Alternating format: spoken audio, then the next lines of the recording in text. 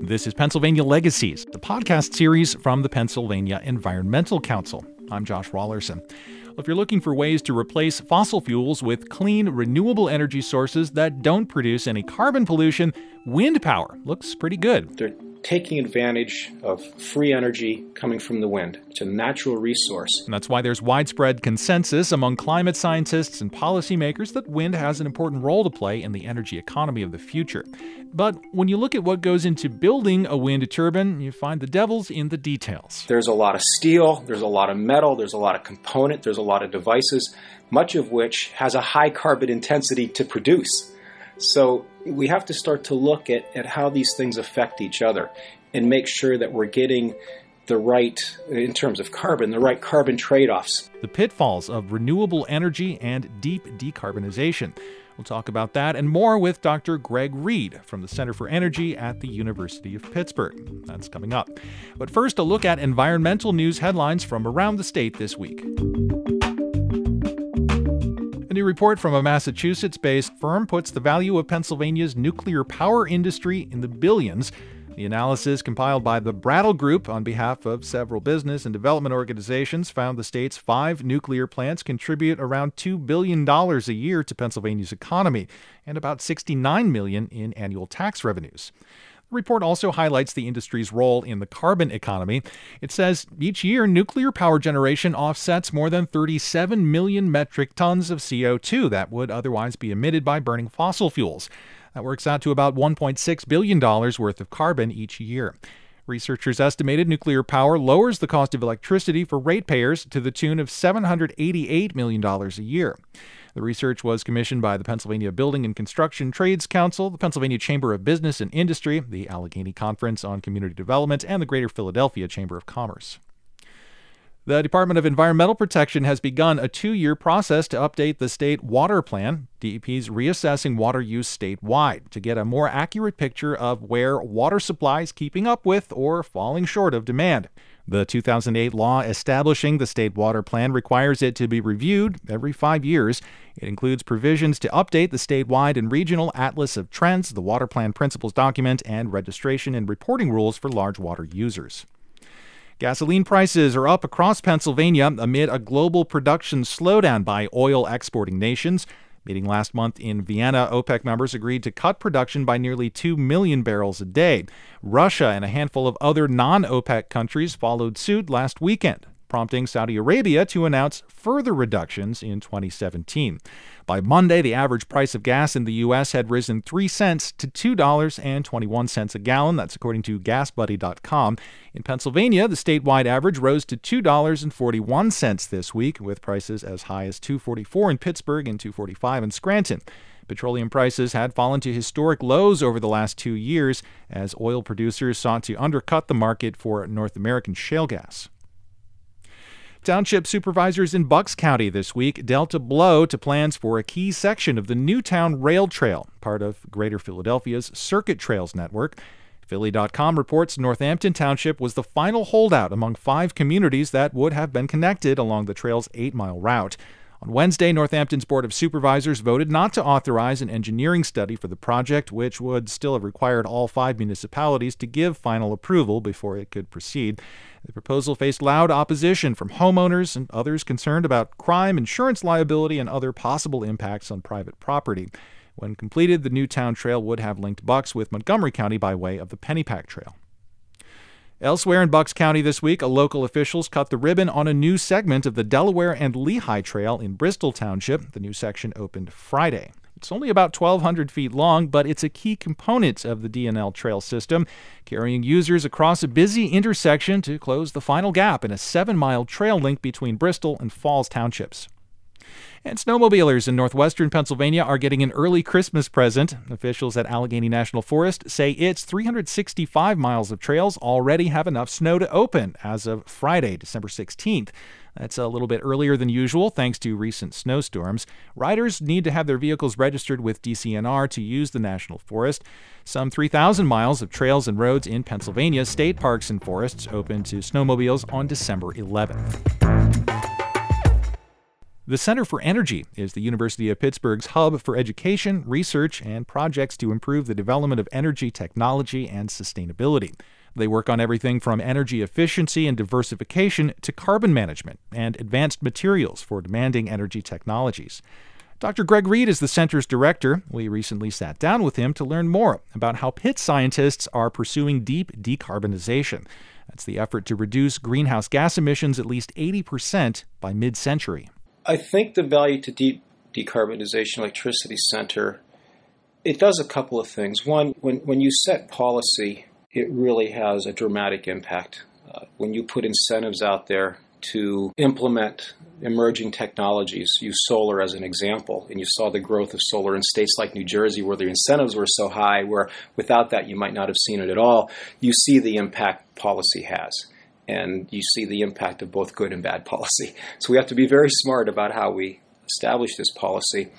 But when we set really aggressive targets, I think it just moves us in a direction of necessity is the mother of invention. And I think when you put strong goals out there where you necessarily have to develop the technologies and the policy that go along with it, you work a little bit harder, I think, to get there. I think there's more incentive for everyone to reach that. There are so many opportunities. The conversation around deep decarbonization often focuses on the sources of power generation, and it sometimes gets bogged down in arguments over the merits of one source versus another. And Dr. Reed says that approach misses the point. Sometimes, he says, you need to dig a little deeper to understand the true carbon implications of a given energy type. Even if you just stay, let's say, with decarbonization in terms of resources itself, and as we look to grow clean energy resources, there are many options there. We don't have much of a nuclear policy in this country, but we know that that's a clean resource. Is our general public and our government and everyone else on the same page in terms of nuclear safety, in terms of what our strategy is for nuclear? I don't think we have a strong one right now, and I think we have to figure that out, because that can be, in the future, a very strong component of what a decarbonization model looks like for reduced carbon emissions from power generation. A lot of people probably don't think of it this way, but if you look at wind turbines, right, they're taking advantage of free energy coming from the wind. It's a natural resource.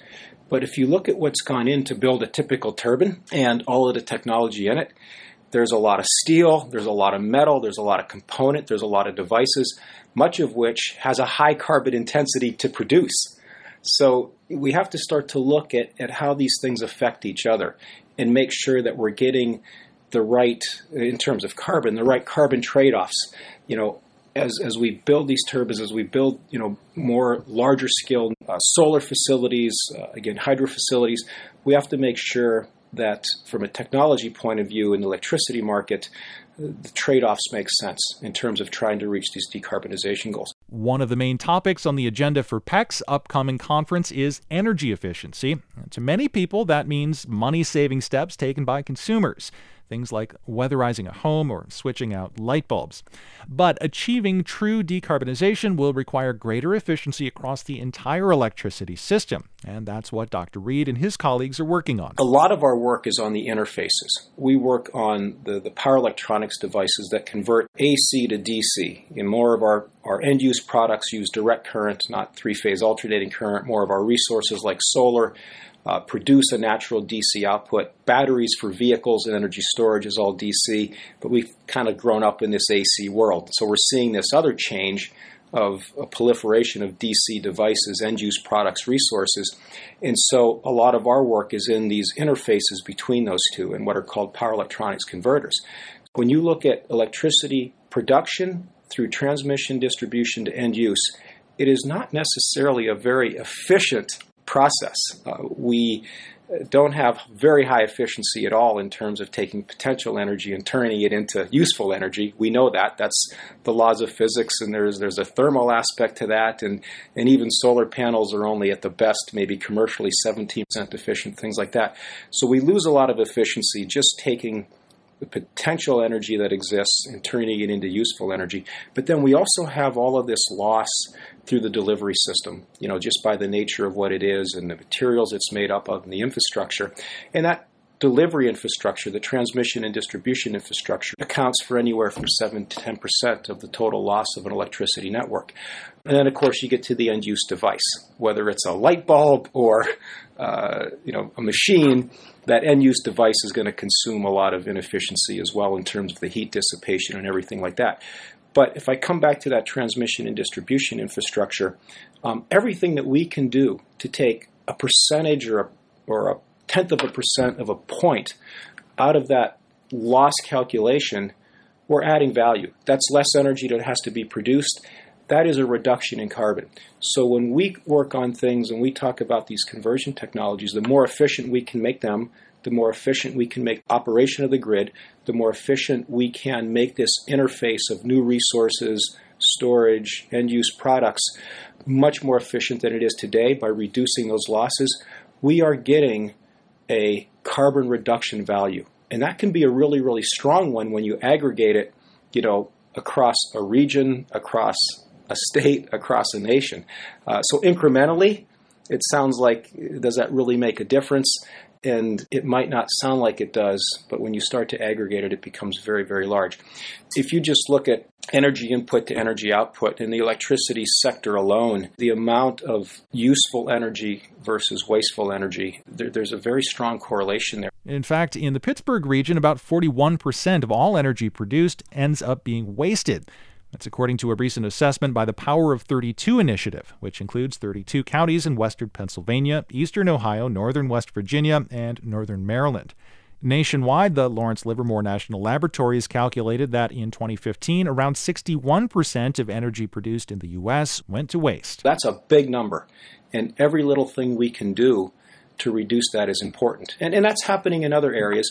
We're seeing a lot of the Energy Star devices, and we're seeing a reduction in end-use product, need in terms of energy intensity. So you have energy efficiency appliances, you have energy efficiency devices, and new conservation methods. Obviously, those all add into it as well. But again, from our perspective, wherever we can develop a technology that not only has a research and development goal in mind to create a new technology, maybe a new market, maybe a new product, if we can add to that a value that is based on a decarbonization goal, it comes back to what we said before about the added incentive to doing that.